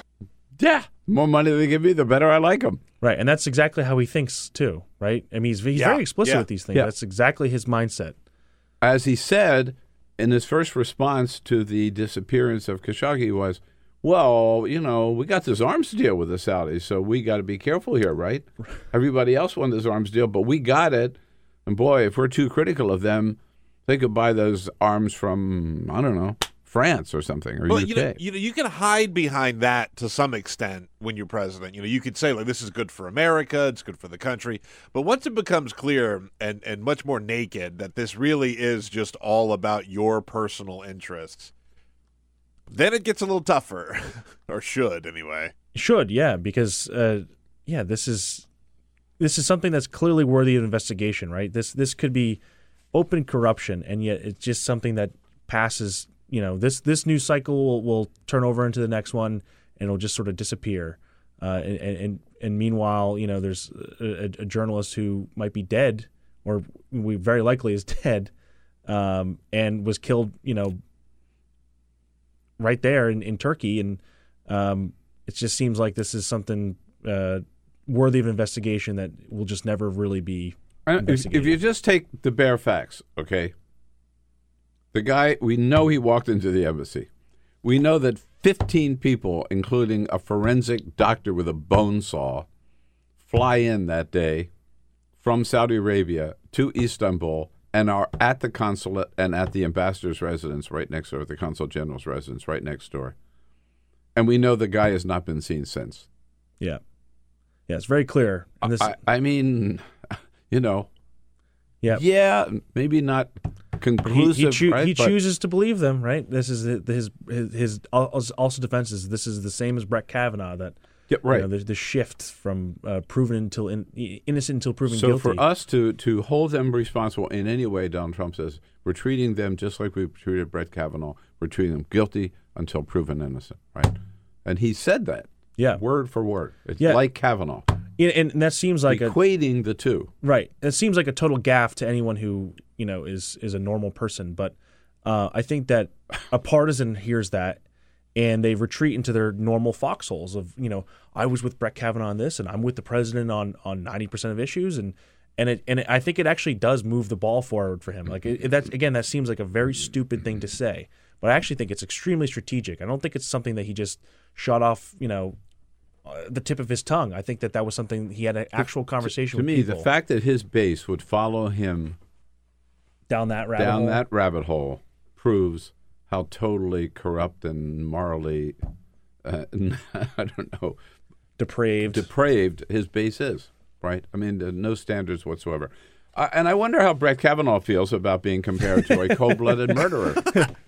Yeah, that wasn't. If that's the standard of innocence, it's not looking so great for Brett Kavanaugh either. Maybe he could sue Donald Trump for defamation. We'll see how well that goes. All right, quick break here. We'll be back. Matt Fuller stays with us as a friend of Bill. Maria Urbino, from Indivisible, joining us to take a look at some of the key House races that we should be following and you should be involved in as well here on this Wednesday edition of the Bill Press Show. This is the Bill Press Show. Wednesday, October 17, the Bill Press Show, live from our nation's capital. Coming to you all over this great land of ours on the radio, on television, and online on YouTube, youtube.com/the Bill Press Show. And don't forget, we've been telling you about an exciting new opportunity, a new website called leftisright.com. You're kind of one-stop shop for progressive voices between now and the midterms. There you will find back-to-back our show, the Bill Press Show, Stephanie Miller Show, and Tom Hartman, all three lined up there on leftisright.com. You can either go right to the website or download the app PVN, Political Voices Network. That way we've got, again, one click and you're there and got the best of progressive talk for until the midterms and beyond. Here, taking a look at the political landscape today, particularly moving into its 1 day short of 3 weeks before the midterms. Mm-hmm. Matt Fuller with us from HuffPost as a friend of Bill this entire hour. Matt, thanks for hanging around. We're joined by Maria Urbino, who is the political director for the great Indivisible, right after the Trump campaign and the Trump, do we call it a victory or whatever, ascension to the Oval Office in November 2016. Groups like Our Revolution, Run for Something, and maybe the biggest and the best known of all, Indivisible, popped up, a real grassroots organization to change the direction of American politics. I don't think anybody's been out there earlier or stronger than Indivisible. So congratulations. And thank you for your good work. Thank you so much. Really, it's all of the local groups across the country, but we're really lucky to be organizing. How many people signed up or that you consider members of Indivisible? So we have folks in, nearly every congressional district that are organizing very locally and in every state. And, I keep hearing, Matt, I guess you do too, of candidates who've been recruited by Indivisible. Yes. You haven't just said, okay, we're here to help you if you run. No, we're out there. You ought to run, right? Right, yeah. If you look at folks like Dana Balter in New York, Luba in New York, they all started their Indivisible groups and were organizing summer town halls and sort of had this really amazing leadership arc of voter activists now running for Congress and really drawing a lot of attention. Dana Balter's really interesting. She's in Syracuse. She's New York 24. All right, let's start with that. Yeah, let's start with Dana. The ones that you've been involved in. Matt, let's take a look at these. You know some of these that you've been covering too. So Dana Balter, Syracuse. Yes. So she's really interesting, and she is so impressive. She came up more as a grassroots organizer and an academic, and in her primary, she actually was going up against the DCCC and their candidate. Right. Yeah. And she won with a really strong grassroots That's model. happened in several districts. In Harley's, our folks, Harley Ruda, all the way out in California 48, they got involved early. The local Indivisible groups designed a really, really great and I think thorough model for a local endorsement process using the endorsement guide that we published. And they got in early and vetted him and vetted that he was indeed a grassroots supporter and was indeed progressive, because that question came up a lot in his primary. So in that race was an example, the California 48 race was an example in which the DCCC followed the lead of grassroots people and made the right choice because he won, despite a lot of fears around California's jungle primary. Do you have a rule that you have to follow the Bernie Sanders agenda to get an endorsement of Indivisible? We do not. No, we have a rule that we follow our local grassroots excitement. And so, for example, our national endorsement program does not consider a candidate unless they've received a local endorsement from their local Indivisible or groups. So that's really important for us. The nomination has to begin at the local level, and then they cannot nominate a candidate for national consideration. It's been it's an interesting twist, isn't it? And yeah, particularly to see the DCCC. Yeah. I mean, not to be the guy defending the DCCC here, but certainly, they are always looking at these races from the perspective of, all right, let's try to get the best candidate. And if I think you saw in California where the candidate here who seems to have excited the left base might be the strongest candidate, and they're willing to pivot, I think, a little bit too. So too often that they have been in the past, it's been top down. Mm-hmm. We decide who's best for your district, not you. Right. And they tend to go with the establishment candidates, usually somebody maybe who's worked their way up. Mm-hmm. What I find exciting about so many of these names and these candidates this year across the board is a lot of them are people who never ran for office before. That's right. Like Alexandria Ocasio-Cortez. We keep coming back to talk about her, but that's right. She just said, "No, I'm going to run." Yeah, and I think Matt's note here is fair, and it really isn't just the DCCC that gets in there and tries to sort of pick early favorites. The entire party apparatus, from national down to very local, engage in a way in which they sort of want to be the folks that pick. And what we center in our strategy, and also what we center around groups, indivisible groups, is that you live here. This is your community. And you're organizing in it now, and you should have a say in who you want to represent you. Absolutely. And this I'll just say that this sort of has a marker of the two ways you can sort of win, right? The DCCC's general thought is, let's get someone who's a moderate, who can kind of sort of split the difference, might appeal to independents and some Republicans, and maybe they'll eke out a victory. There's another school of thought here, and I think that this is maybe the indivisible thought, which is, let's get someone who's on the left who's going to excite the base, who's going to bring out new voters, and let's just win that way. And that and we're going to sort of test that version of, we'll test the theory, I think, in a number of districts this cycle. Now, another factor that influences all of these, and again, there are more of these races we want to talk about, and more about these two that we just mentioned. But the New York Times and Politico yesterday had a big story about how Democrats have just run way ahead of Republicans in dollars in fundraising, which is unheard of. I mean, I'm former Democratic state chair of California.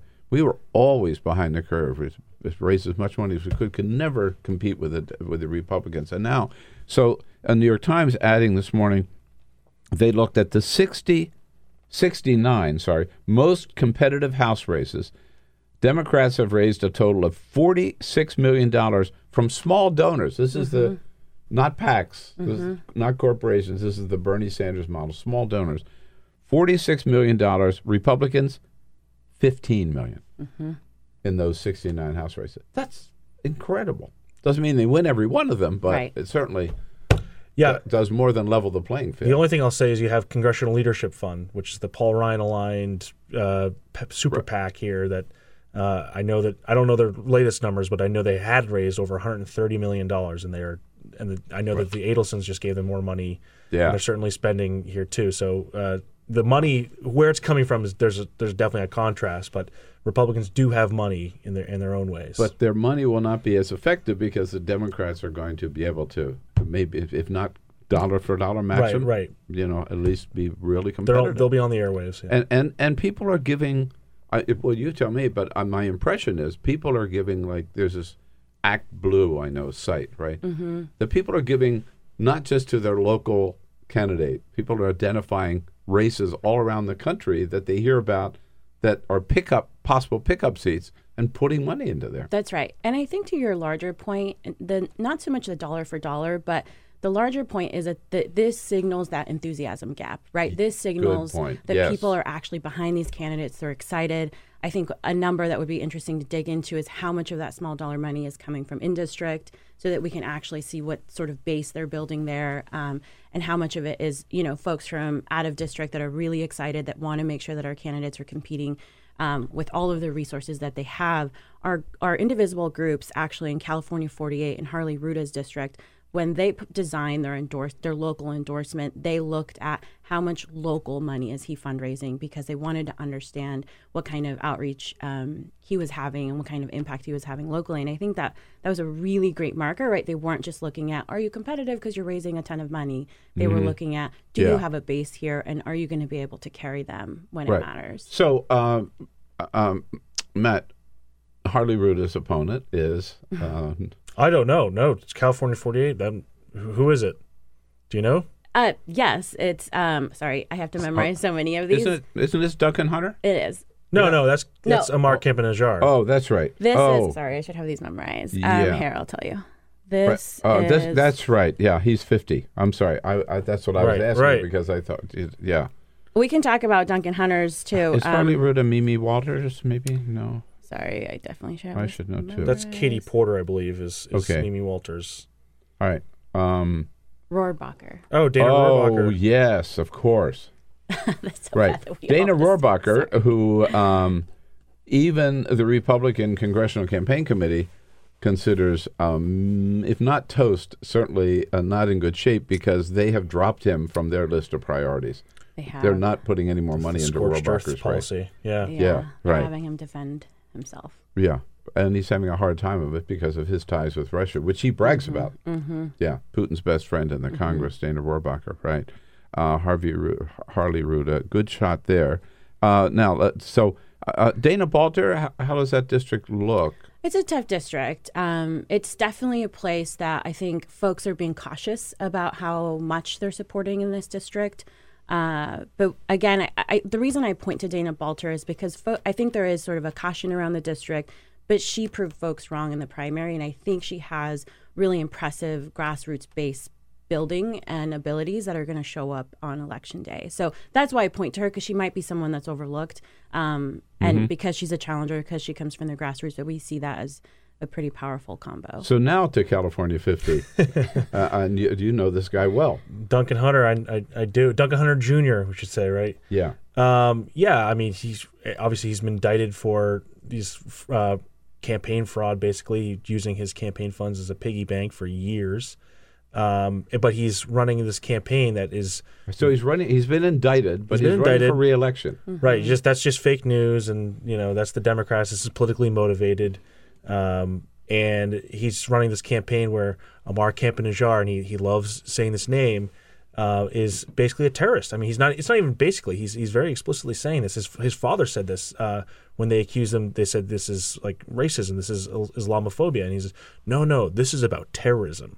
Mm-hmm. Right. And if you look at these ads, I mean, it's very openly suggesting that he's a security threat, that he can't be trusted with this information. That as a member of Congress, he would get security briefings and they would turn around right away and give them to ISA. Right. Well, and the hilarious thing is that Amar is a former Obama appointee, so he had to clear all kinds of clearances.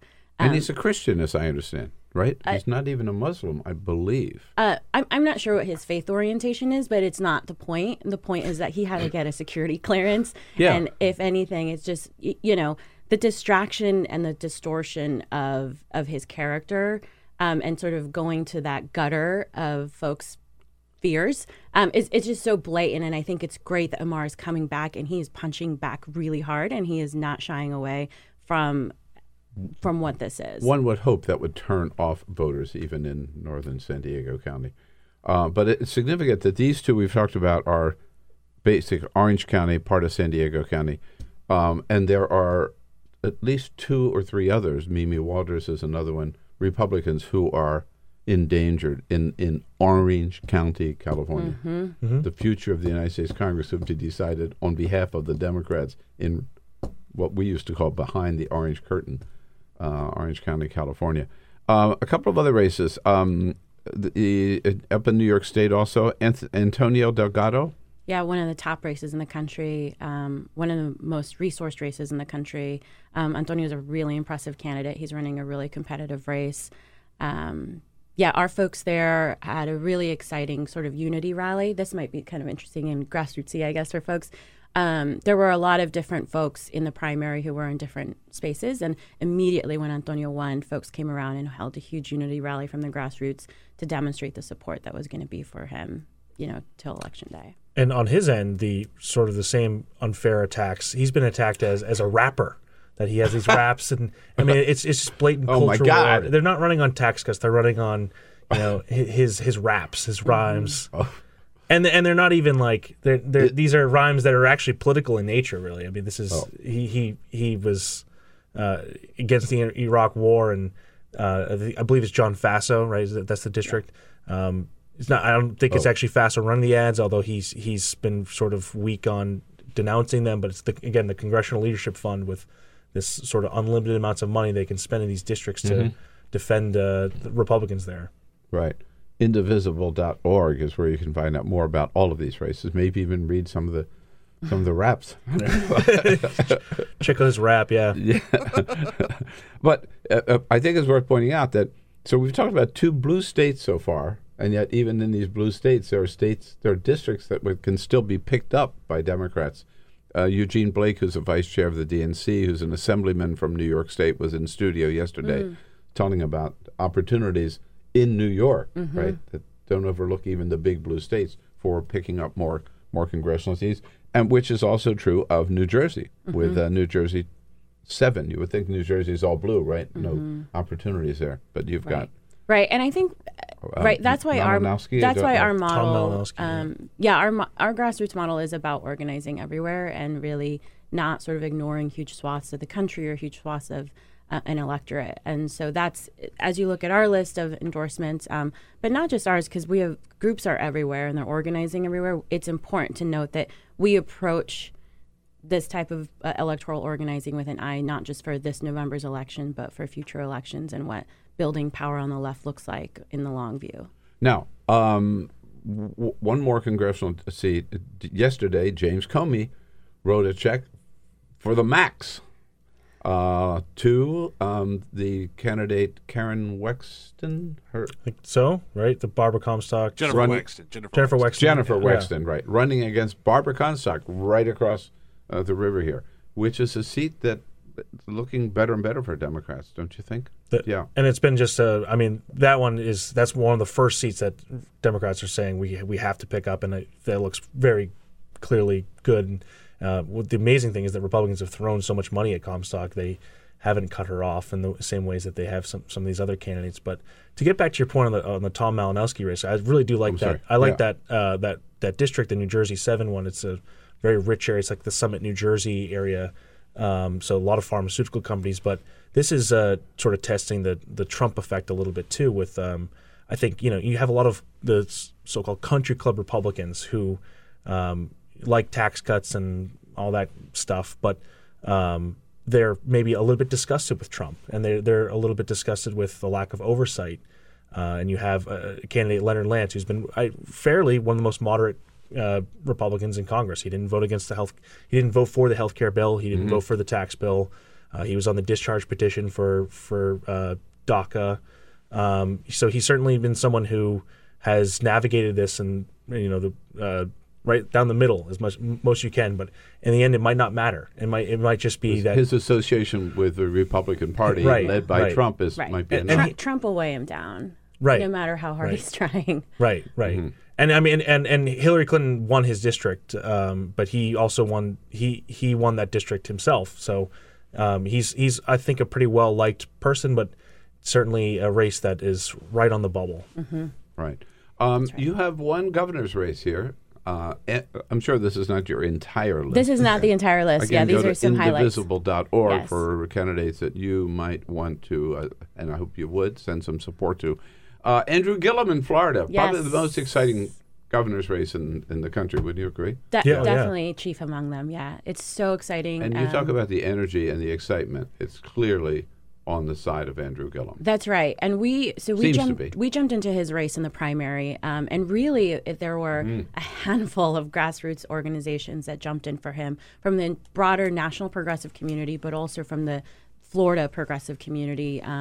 The new Florida Majority PAC, Florida Majority PAC, they're looking to build coalitions between black and brown voters to make sure that voting bloc is really represented in these races. And so what's exciting about Andrew's race is, one, he was completely underestimated in the primary and won with grassroots organizing, with building the base and growing the base. I mean, the amount of expansion that he had in folks who voted this primary, who had never voted in a primary before, is really striking.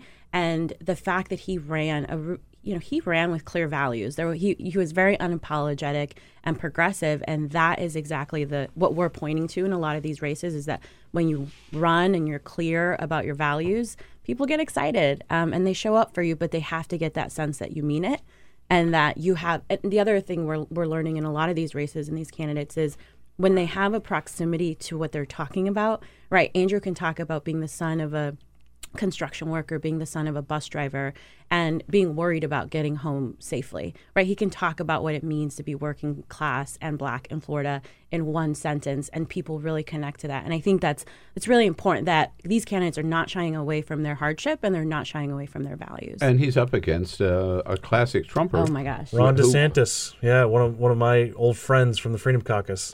The first thing I want to say is just that this really is a key race. This is a prime example of whether or not you're going to, bring out your bases. In fact, in the Democratic primary, you had basically a choice, Gwen Graham, which is a very sort of DCCC choice, a former member of Congress herself. Total. And I would say also a very skilled candidate herself too. Yes. And Gillum, he just proved that he himself though, he was a very strong candidate. He's been very capable here. But he's also been able to excite the base in a way that maybe Graham couldn't have done. And DeSantis, the whole way, has not gone towards, let me try to appeal to middle people. This is the guy who put his kids in Trump gear and did the Trumpiest ad we've ever seen, reading bedtime stories about, building the border wall and from The Art of the Deal and whatnot.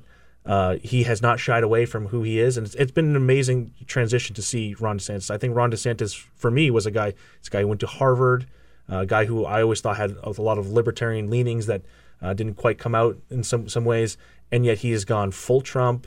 This is the way forward for him, and he has no compunction about it. Right. Upon winning the primary, he came out, like the first thing he did as the general election candidate was make a racist comment about Andrew. So it's clear what his approach will be. All right. So the whole key, and you've alluded to this a couple of times, right, is really, first voter registration, which may be passed by now. So still an opportunity in some states? Well, in some states there are same-day registration, so folks should remember that. Not enough. Right, not enough. That should be everywhere, but not enough. I think there's maybe 12 states that are left still with voter registration deadlines.